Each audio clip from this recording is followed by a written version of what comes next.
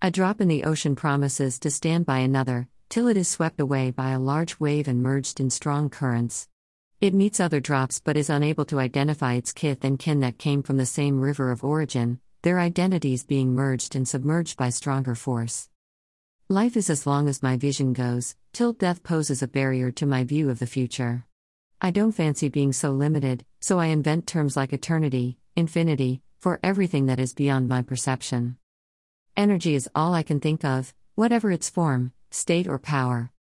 I'm happy being energy, as its intangibility and shapelessness aids my belief of being eternal. The intangible cannot be defined, caged, limited or confined.